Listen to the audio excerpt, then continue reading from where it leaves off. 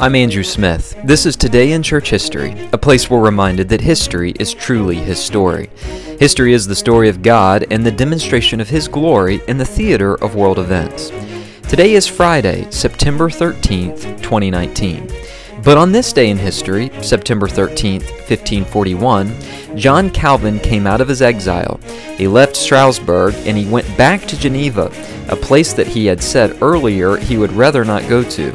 But he only returned because he felt it was the duty of God. He was quoted as saying that he would rather die 100 deaths than go back to Geneva where he was crucified thousands of times. Indeed, that was true. On Easter Sunday, April 23, 1538, John Calvin, along with William Farel, was kicked out of the town of Geneva by the town council. Now, in an earlier episode, I have chronicled this event in some detail. But on this episode, I'd like to provide for you a timeline of events that led, in God's providence, John Calvin back to a city, back to a place, back to a people who had rejected him. Why in the world would John Calvin return? Well, as I said, it was part of his duty to God. Calvin was very sensitive to the moving of the Spirit. And we can conclude that Calvin simply would not have returned if he did not feel it was the Lord's will. Going back to Easter Sunday, April 23, 1538, when Calvin was exiled from Geneva, we need to understand that Calvin was in Geneva during his first stint as pastor for less than 3 years. He left there and he went to Strasbourg, located in southwest Germany, where he sat under the tutelage of Martin Bucer. Martin Bucer was the great Protestant reformer in that area. He found a little church to pastor, which wasn't a tiny church, but it was smaller than the church in Geneva. And there, John Calvin, for 3 years, pastored a church of French refugees. Now, we see a lot of growth in the life of Calvin. When he first entered Geneva as a young man at the age of 26, he was wet behind the ears. He was green, as it were. But during this time in his exile, during this time in Strasbourg, Calvin began to learn what it meant to be a pastor. On the one hand, Calvin edited his Institutes of the Christian Religion in 1541, translating it into a French edition, because Calvin, and I think this reveals his pastoral heart, truly desired for the people that he was ministering to understand the theology that he was teaching. The Institutes originally were written by Calvin at the young age of 26 in the year 1536, and they were essentially a catechism. Calvin basically exposited the Lord's Prayer, the Apostles' Creed.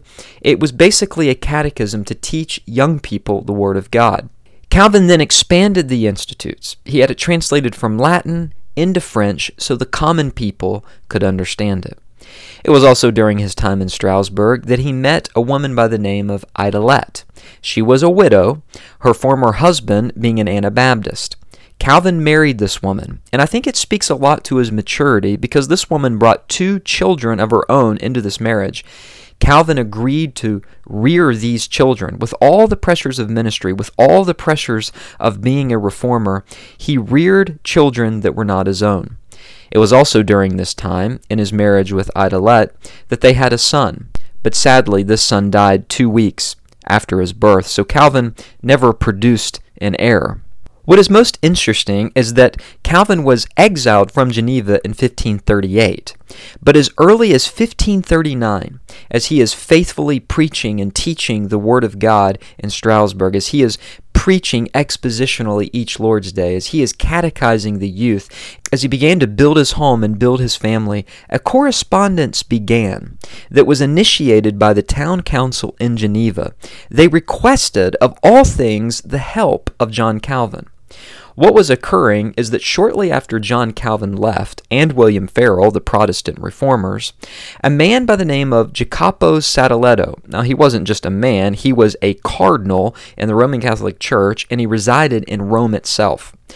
He drafted a letter to the town council of Geneva appealing to the citizens of Geneva to return to Roman Catholicism. The town council did not want to return to Roman Catholicism. They had broken away. They had received their political independence, their religious independence, but they didn't have anywhere to turn. So they turned to the one man that they had kicked out of their town, John Calvin. Now, Calvin received this correspondence from the Genevan town council, And he very graciously began to counsel them and to speak with them on how to handle this matter. But finally, Calvin took things into his own hands. He wrote a letter to Cardinal Sadoleto. Now, this letter is one of the greatest pieces of correspondence in the entire literature of the Reformation. This is considered to be true by virtually every historian.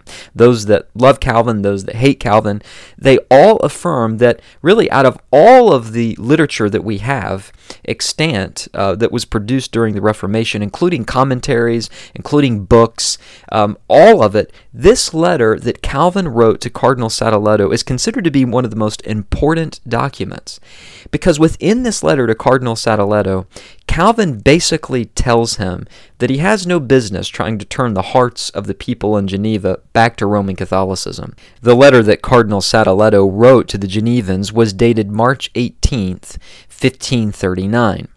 Sadoleto was a counter-reformer, a very important cardinal in the church. But Calvin's letter back to him is considered, as I said, to be one of the most important documents in the entire Protestant Reformation. It's one of Calvin's most masterful writings because it reveals so much about him as a man. It reveals his love for the people in Geneva, in spite of their ill treatment of him. It shows his gracious attitude, his willingness to work with the town council, even though they had really given him a bad deal. The letter also reveals his commitment to Scripture. It reveals his commitment to the Lord. It shows forth his commitment to justification by faith, sola fide, his concern for the salvation of the Genevans. It also addresses the authority of the church and basically says that submission to the authority of Scripture is more important than authority to the church. So Calvin not only affirms sola fide, but he also has a robust affirmation of sola scriptura. Now, in Sadoleto's letter to the Genevans, he appeals to a scene that he says takes place on the Day of Judgment, a scene which includes two people, a Roman Catholic and a former Roman Catholic. Sadoleto asks the question to the Genevans, now who do you think that God is going to judge on Judgment Day? Is he going to judge the Roman Catholic, or is he going to judge the former Roman Catholic? And as you can guess, his conclusion is, Sadoleto's that is, that God is going to judge the former Roman Catholic.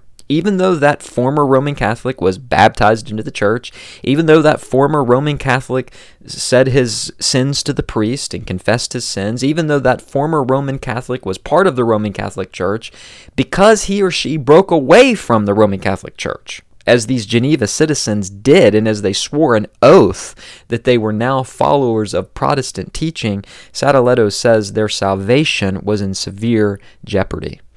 Sadoleto also accused the reformers of being greedy and ambitious. So in Calvin's letter back to Sadoleto, he addresses both of these things. He flatly refuses that he was motivated by greed or ambition. He says that if he was motivated by greed or ambition or money, then he would have stayed in the Roman Catholic Church. He would have immersed himself in the scholarly world of the Roman Catholic Church and rose in the ranks of it.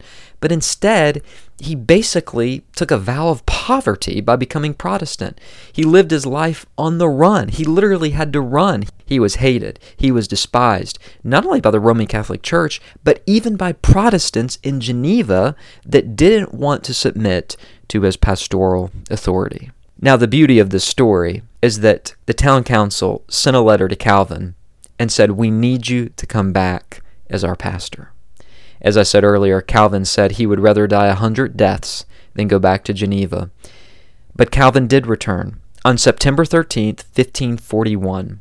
He came into the town of Geneva in a parade-like processional with people cheering him, glad that he had returned. The interesting thing is that the Genevans still took a long time to accept him. It wasn't until the year 1559 that he was accepted as a citizen of Geneva. Calvin's second stint as pastor lasted for 23 years. He died on May 27th, 1564. So just think about that for a moment. Just a few years before he died, he was finally accepted as a citizen in Geneva. This was true even after he had been kicked out, even after he had agreed to come back and to minister to these people. And my favorite part of the story is that the first Sunday that Calvin was back in the pulpit, he ascended the pulpit stairs and he picked up in the exact passage, the very next verse, from the verse he had left off years before being exiled. Calvin picked up in the Word of God, his sequential exposition of Scripture, and he continued his sermon series through that particular book of the Bible. I think this is a testimony to Calvin's commitment to Scripture. I think it's a testimony to his trust in the power of the Word of God, his confidence in the regular, ordinary preaching of the Word of God. I think the fact that he returned to Geneva shows his growth, his maturity as a Christian, as a minister of the Word of God. I think it reveals his perseverance both in ministry and in life. Shortly after returning to Geneva, his wife died. His wife of only 9 years passed away, and he was left with these 2 children that were really not his own, and he raised them faithfully. We see a man who worked with church leaders who were not easy to work with. We see a man who treated secondary matters as just that, secondary matters, not making everything a primary issue. We see a man who by every single account was faithful to the Lord. He was faithful to his calling. He was a man who was committed to God's ways, a man who was committed to God's word. He was willing to be persecuted. He was willing to be hated. He was willing to be rejected and despised and even be exiled for the cause of Christ and for the cause of the gospel. There's so much for Christians and ministers in particular to learn from the life of John Calvin. This is Today in Church History, a place we're reminded that history is truly his story. History is the story of God and the demonstration of his glory in the theater of world events. And I truly hope you've enjoyed listening to this episode of Today in Church History. If you would like to hear more about John Calvin, you can go to ironsharpensironradio.com. That's ironsharpensironradio.com. Go to the archive section, search for September 9th, 2019, and there you can listen to a 2-hour interview where Chris Arnzen interviews me on this very date in church history, September 13th, 1541, the very date that John Calvin returned out of his exile back to Geneva. I would encourage you to listen to that episode and also listen to the rest of Chris's episodes. He does a wonderful job. He's faithful on this radio program, and he has a lot of interesting interviews that you can find in the archive section. Also, if you would like to access articles and more of these podcasts, you can do so by visiting www.heartaflame.org, or you can search for this podcast in Apple iTunes by searching for Today in Church History. Just remember that history is spelled HIS-STORY. Until next time, I'm Andrew Smith.